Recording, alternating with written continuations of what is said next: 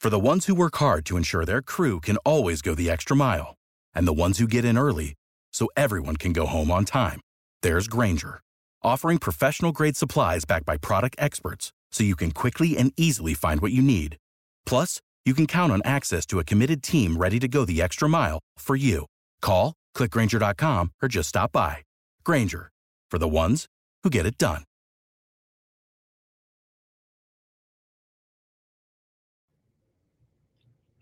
Welcome back to the Durst Show. I missed you. Gone for a whole week, and of course, a lot of things happened during that week. Interesting that the last show we did before we had to go off the air, we got the most viewers and listeners in the history of the show. Well over 250,000, a quarter of a million people listened. I think people are very interested in what's going on in Georgia with Fani Willis, and we'll talk about that today too. But I wanted to start with something else. I had a very moving dinner last night. I spoke last night at a temple in Miami Beach, Temple Bethel. The speech was disrupted 4 times by anti-Israel people from an organization that has a fake name. They call themselves Jewish Voice for Peace, but most of them are not Jewish.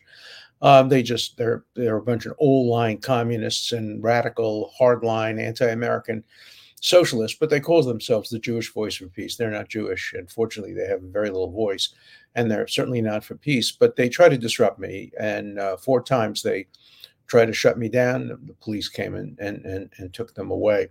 But the speech went fine, and then I had dinner with a small group of people afterward, and a man came over and he introduced himself to me. His name was David, and he showed me a picture of his son, handsome young 19-year-old boy. Look at his face. Just look at him, because I'm going to tell you something just awful about what happened to him. So you may have read about this young boy. He was murdered by Hamas on October 7th, but not just murdered. He was beheaded. And the Hamas terrorists took his head with them and put it in an ice cream freezer and then tried to sell it for $10,000. His father, who I had dinner with, had to bury his son without a head. Can you imagine the feeling? You have this handsome, strong, good student, 19-year-old kid, and he gets murdered, beheaded, and his head is being sold in Gaza as a souvenir. Fortunately, the Shin Bet found out where the head was and ultimately recovered it, and ultimately it was buried along with the rest of his body. But if anybody ever tells you that no, there were no beheadings, no, there were no rapes, they're the equivalent of Holocaust deniers. The evidence is overwhelming. I mean, Hamas bragged about it. There's no doubt. I mean, they put online information about his head. You can't deny this stuff, but people deny it. Like people deny the Holocaust.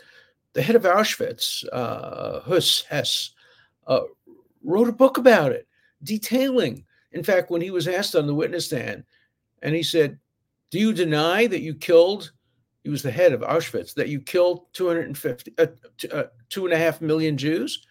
He said, "I categorically deny I killed 2.5 million Jews. I killed 3 million Jews." The Nazis bragged about what they had done, and Hamas brags what it's done. But feminists, radical feminists all over the world, Me Too, they're denying that there were any rapes. They're saying, prove it. I got a letter today also. Prove it, prove it, prove it. Me Too, unless you're a Jew. These feminists are willing to accept the word of anybody, even people who have long, long histories of lying, even people who ultimately admit they were lying. But the Me Too movement says if a woman says it, it must be true, except if you're a Jew, then, of course, we have doubts and we won't believe you. So I'm going to keep this picture in my office as a memory. The father was so brave to come and have dinner with us and listen to my talk. And he thanked me for the talk, and I thanked him for the incredible sacrifice his son made. Speaking of that, it seems like President Biden is about to change his policies regarding Israel because he's afraid of losing Michigan. That is the dumbest thing I've ever heard. Yeah, there are about 1% of Michigan's population is Muslim, and about 1% is Jewish, and 25% are evangelical Christians. Evangelical Christians are very supportive of Israel for the most part. Look, there are some Jews who aren't. There are some Muslims who are. And obviously, evangelical Christians are individuals. Some support Israel, some don't.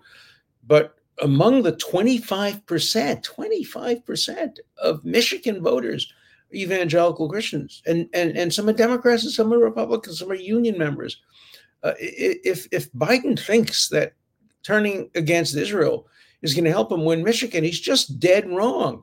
Not only will it hurt him in Michigan, but even if it helped him in Michigan, it will hurt him in Arizona. It will hurt him in New Mexico. It will hurt him in Pennsylvania. It will hurt him in many, many other purple states.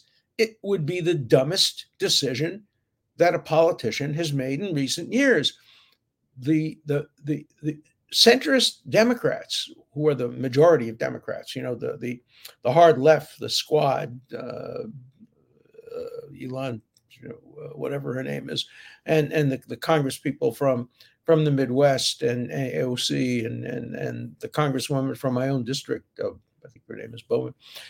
They don't represent the Democratic Party, and if they did, the Democratic Party would be getting the votes that McGovern got in 1970, where he won one state, Massachusetts, my state. I voted for him.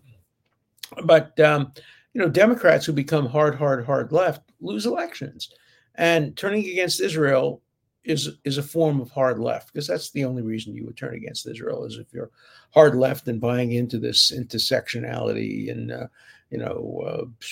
rest of the nonsense about Israel being a colonialist, genocidal state. As a friend of mine said, if Israel was trying to commit genocide, they are the worst genocide committers in the history of the world. The population of Gaza has, tripled since that time. When you commit genocide, you don't grow the population. And the percentage of civilians who have actually been killed in Gaza is lower than in any other comparable war. We'll get back to talking about that. Get to the main subject today in 1 second. Today, the Supreme Court heard a very important case about whether or not the state, the government, can prevent internet companies, social media companies, can prevent them from censoring. And probably the case is going to be won by the internet companies and lost by Florida and Texas. But keep an eye on it, because it's an important case. By the way, going back to Biden for a second, Biden is thinking about imposing a ceasefire in Israel, which means Hamas wins. A ceasefire in Israel because he thinks that will satisfy Muslim and Arab voters in Michigan. No, it won't. They're not interested in the ceasefire. They're interested in the end of Israel. You'll never satisfy them. You're never going to say Israel doesn't have a right to exist. And as long as you say Israel has a right to exist, you're going to lose votes among many, maybe not most, but many, many Muslims and Arabs. It's a no-win thing for you, President Biden. So do the right thing. Stick with principle. And let's see what happens. All right. Let's turn to the subject at hand. My favorite, I don't know who I pick as my favorite prosecutor. It's a close case. Fani Willis, Letitia James, Bragg, Smith, you name it, Weiss. There's a whole rogues gallery of prosecutors today who are out to get Trump. And, thank you. You helped me write a book. A lot of people read it. I didn't come up with the title, Get Trump. It's the title that Letitia James came up with, Get Trump. Virtually everything that I say in the book has come true.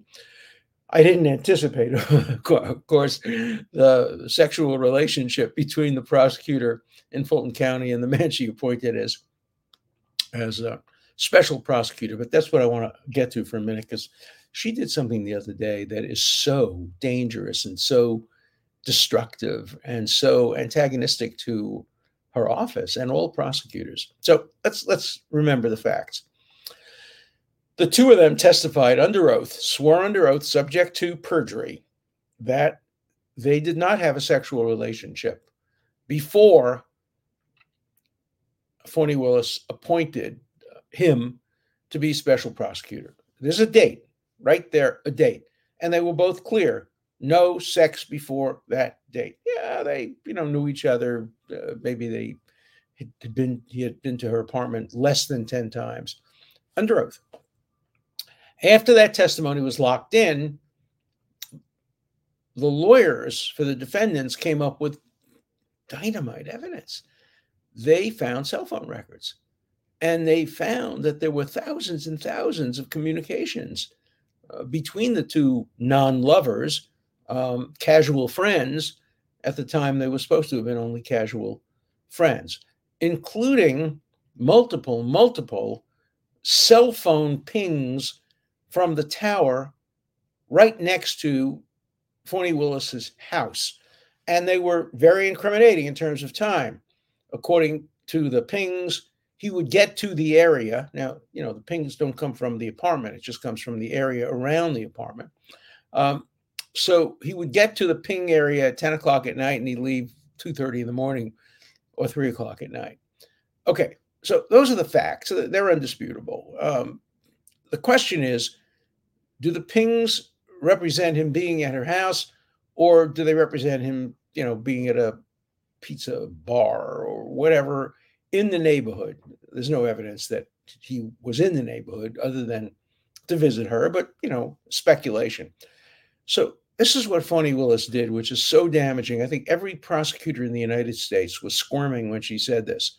She submitted a document, a legal brief, in which she said, the fact that there are pings and that he was in the neighborhood is totally irrelevant. It shouldn't even be admissible. It's not in any way probative of the fact that he was in my apartment.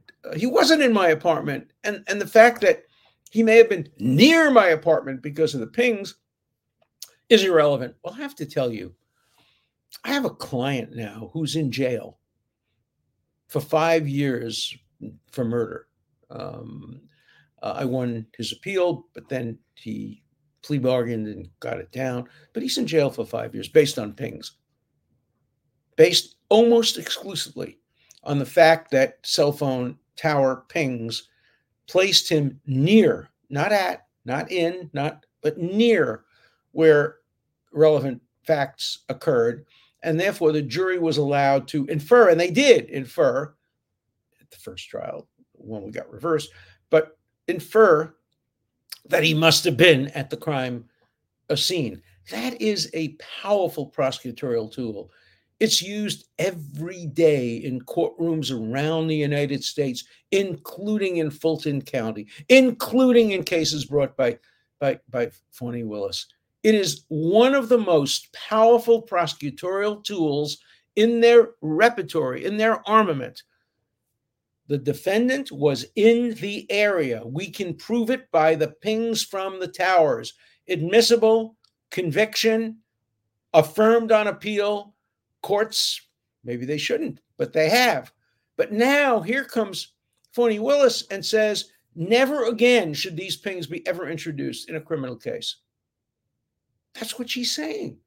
She's saying they're not relevant. They're not relevant to me, unless she's saying, justice for me, but not for thee. Will she actually have the chutzpah to come to court a year from now in a ping case when the defendant says the pings should not be admissible because maybe he was a block away?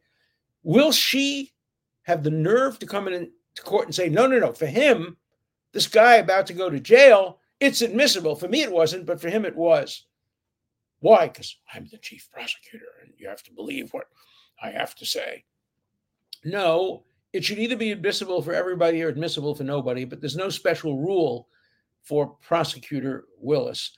And I was actually shocked. I'm not easily shocked. I've seen it all. I was shocked by a prosecutor making an argument that the pings from towers, which place you in a location near the relevant place, either a crime scene or the apartment where she claimed she wasn't having sex with him at 2 in the morning or 3 in the morning, a judge or a jury can infer, Remember, evidence is admissible if a reasonable person can draw an inference from it, an inference that either helps or hurts the defendant. In this case, obviously, it's going to hurt the not defendant. She's not a defendant. She likes to point out she's not on trial. Yes, you are on trial. You're trying to convict a bunch of people, including some lawyers, for not telling the truth to the court. That's the case you have against Trump and some of the electors and some other people. And you're going to try the case having as the chief prosecutor in the case someone who a lot of Americans think committed perjury when he said he didn't have a sexual relationship until after he got appointed, and he didn't pay for anything. Yeah, he made payments all on credit cards and documented, but he got paid back conveniently in cash without any records. Oh, he has proof. One person at some bar, some wine tasting somewhere in Napa Valley said, I remember she paid a couple $100 for the wine tasting and the meal, proving that she paid thousands of dollars to compensate him for her half of the trip. As I've said before, I will look Fani Willis and her boyfriend straight in the eye, and I will say to them, and I wonder if the judge would, I don't think so, but I would say to them, I do not believe you. I do not think you're telling the truth. I think you had a sexual relationship before you got appointed, and I think you paid for some of the trips, particularly the more expensive ones, to the Bahamas and to other places where you paid for, I don't know if it was first class or coach, airfare and cruises and other kinds of things. I think you paid for it. I don't think she paid for it. Now, is there enough to put you in jail for perjury? Probably not. Although there are people in jail on lesser evidence, I have to tell you. There are people in jail on evidence weaker than the evidence that would be needed to convict Fani Willis and Nathan Wade of perjury. I'm not saying they committed perjury. I'm saying I don't believe that they didn't. That's my opinion. That's my belief. I'm entitled to express my belief. They are public figures. They testified under oath. I saw their testimony. I watched them. Like any other American citizen, I'm entitled to express my views, just like you are all entitled to express your views on, for example, O.J. Simpson's guilt or innocence. I defended O.J. Simpson. He was found not guilty, but you have the right to say you saw him in court. You watched the civil trial. You saw him testify. You don't believe him. That's the right of every American. It's my right to. So I'm telling you, I don't believe them. Now, the question is what the judge will do. I don't think the judge believes them. He's an experienced judge. He is, either today or tomorrow, I forget which, going to talk to Wade's partner, who apparently he doesn't want to testify, lawyer-client privilege. Of course, by the way, Wade could waive the lawyer-client privilege, and he's not doing it. Why not? If the evidence that his partner was giving was exculpatory, don't you think he'd waive the privilege? Of course he would, but it's probably not exculpatory. It's probably inculpatory, so he's invoking the privilege. Now, the law is unclear whether you can ever make inferences. In the criminal case, you can't make inferences. This isn't a criminal case. This is a hearing. Could a judge draw a negative inference from the fact that Wade wouldn't waive his lawyer-client privilege? He's not going to do it. And probably it's good that he doesn't do it. Probably that's the better law. But again, in the court of public opinion, everybody understands that if you have a witness who's going to testify on your behalf, you're not going to invoke the privilege unless you have something else that you told him that you would be afraid not invoking the privilege would waive. But if you have nothing to hide, I've said over and over again, if I had a trial involving the false accusation against me, waive my lawyer-client privilege. I have nothing to hide. I've never said anything to a lawyer that's inconsistent with what I've said openly and in court, because that's the truth, and I tell the truth. And so we'll see. My prediction is that the judge will not find that they're lying. Will he find that there are questions about their credibility? I don't think so. What I think the judge probably will do, not making a prediction, I don't know the judge. What I think the judge probably will do is take the cautious way out and say, look, I don't know whether they're lying or not. She's testified, he's testified. But there's enough smoke there so that the appearance of impropriety, the appearance of a conflict of interest, the appearance of an improper relationship at a time when that relationship should not have influenced who gets appointed to be special prosecutor. The totality of the circumstances suggests to me that the better course of conduct is to disqualify Nathan Wade. So I think that's going to happen. I think, by the way, if they were smart, he would recuse himself and he would take himself out of the case so that he doesn't get embarrassed by being recused. That way he can be a big man. Will the judge recuse her? I don't know, because if he recuses her, he may have to recuse the whole office. And that would really tank the case because they would have to send it to a different office where they'd have to basically do the investigation from scratch, call grand jury witnesses that may be able to use the testimony that existed in the grand jury, because maybe there would be no disqualification from that.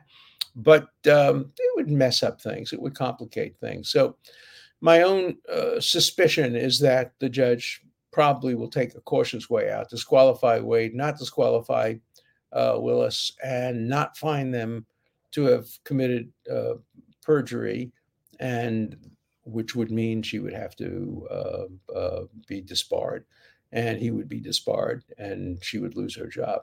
I don't think the judge is going to go that far, and based on the conflicting evidence, maybe he shouldn't go that far. I mean, the only real evidence beyond the circumstantial evidence, which is strong, is the testimony of Fani Willis's friend, who apparently was fired from her job by Fani Willis. She swore under oath that she knew that they were having a relationship prior to the time they said they were having the relationship. I mean, the judge could probably find that she has credibility issues too, and might say, look, there's not enough here for me to make a firm determination, a career-ending determination of perjury. So that's the way I think the case is going. Okay, we've got a lot of letters because you had 2 weeks with nothing, or a week with nothing to do except write me letters, and a lot of you did. Okay, a lot of letters about Mayorkas, and they all make the same point. Basically, you argue that Mayorkas and Biden shouldn't be impeached, but Nixon should have been. Mayorkas and Biden have done such incredible damage to this country that it may be a reversal. And, that may be completely right. But the framers of the Constitution had a very narrow view of impeachment, treason, bribery, other high crimes and misdemeanors. And I am an expert on what is a crime and what is a misdemeanor. And I have seen no testimony that would suggest that Mayorkas committed an impeachable crime. But that doesn't mean very much. By the way, on letters, I don't know what it is. But just today and days previously, I have gotten more anti-Semitic mail than on any other relevant period of time. All kind of dirty letters, dirty, filthy, curse-filled letters. Whoever at this point is supporting Israel is a worthless piece of no, just the facts. Don't believe a word this Israeli is spewing. Hamas was and is still a creation of the murderous Zionists, which are genociding one of the oldest races of people on the planet. I don't know what he's talking about. What race? Palestinians aren't a race. They're not even close. In fact, in 1937, the head of the Palestinians testified in front of the Meal Commission and said there's no such thing as the Palestinian people. There's no such thing as Palestine. We don't want a state. We just don't want there to be a Jewish state. He said, we're just part of the greater Arab nation. If any of you actually researched this murderous group of people, you would be demanding their extinction from the world, like Jews. This goy has a channel? He should be behind bars. We will never forget. Shut your filthy Khazarian Jew mouth, you scum. It's just ordinary letters that I'm getting. Dushowitz, you're such a piece of Hamas, Hamas, Hamas. And you don't mention genocide. Of course, I don't mention genocide because there is none. The Israelis have killed fewer civilians comparable to combatants than in any urban war in, I know, modern history, probably in world history. When are they going to sentence you to Gitmo, Dersh? Most of the world knows you are under house arrest. The Talmudic, you are a Talmudic blood drinking Jew, Joo, a Talmudic blood drinking Jew. There's more and more and more and more and more. And these letters are signed. Ira Corral, others. They're signed. That people are proud of their views. It's just unbelievable. Okay, let's get off that. But I just thought you ought to know that. I wasn't even. These are letters that don't even relate to Israel in the sense of they don't come from a show that I spoke about Israel. This was the show I talked about Fani Willis. But no matter what I talk about, I get anti-Semitic mail, sometimes threats. All right, next letter. Professor Julian Assange has been held in a high-security prison in Great Britain for 5 years and has never been charged with a crime by the British government. Is this any different than Putin imprisoning journalists in Russia? Well, for one thing, Assange is alive, and some of the Putin people are not. Professor Dershowitz, if Julian Assange loses his final appeal against extradition this week, will you offer to defend him? I have offered to defend him, and he's taken up my offer. I went to London and met with him. We have a photograph together in his lawyer's office. I've been advising his lawyers all through the cases. If he comes to America, I'm sure his lawyers will call on me again to give advice on the First Amendment, freedom of speech. As you know, I was one of the lawyers on one of the Pentagon Papers cases. I argued probably, 25, 30 First Amendment cases, including in the Supreme Court. So, yeah, I would be Julian Assange's lawyer. I'd certainly one of them, certainly be a consultant on the case. All right, I mentioned in the show something about if you took the New York State, a city, the Manhattan case seriously, where Trump's accused of not reporting hush money. I said Hamilton probably could have been indicted for the same crime. So somebody wrote me, what about Hamilton do you refer to? And then he goes on and on talking about how much he loved the play. But Hamilton, when he was the Secretary of Treasury, had an affair with a married woman who came to his house seeking financial aid, and she seduced him. It was all put up by her husband. Her husband then came around. He didn't have a camera, obviously, but there was evidence. So the husband came around and said, unless you pay me, by those days, a standard was a fortune, I will make it public. And Hamilton paid the hush money. And he didn't report it. I don't know whether he was asked to report it in any way, but he didn't report it. Ultimately, he did. He wrote a pamphlet about it. But hush money doesn't get reported. Otherwise, you wouldn't pay hush money. So that's the reference I made to Hamilton. God bless you, Alan. For many years, I would not listen to a word you said. I have now come to believe you actually have the best interests of the country at heart. Please continue to do what you were doing. America needs you. You're wrong. You're wrong. You're not going to like me next week or next month because you said you would not listen to a word I said. Why? Because I was a Democrat.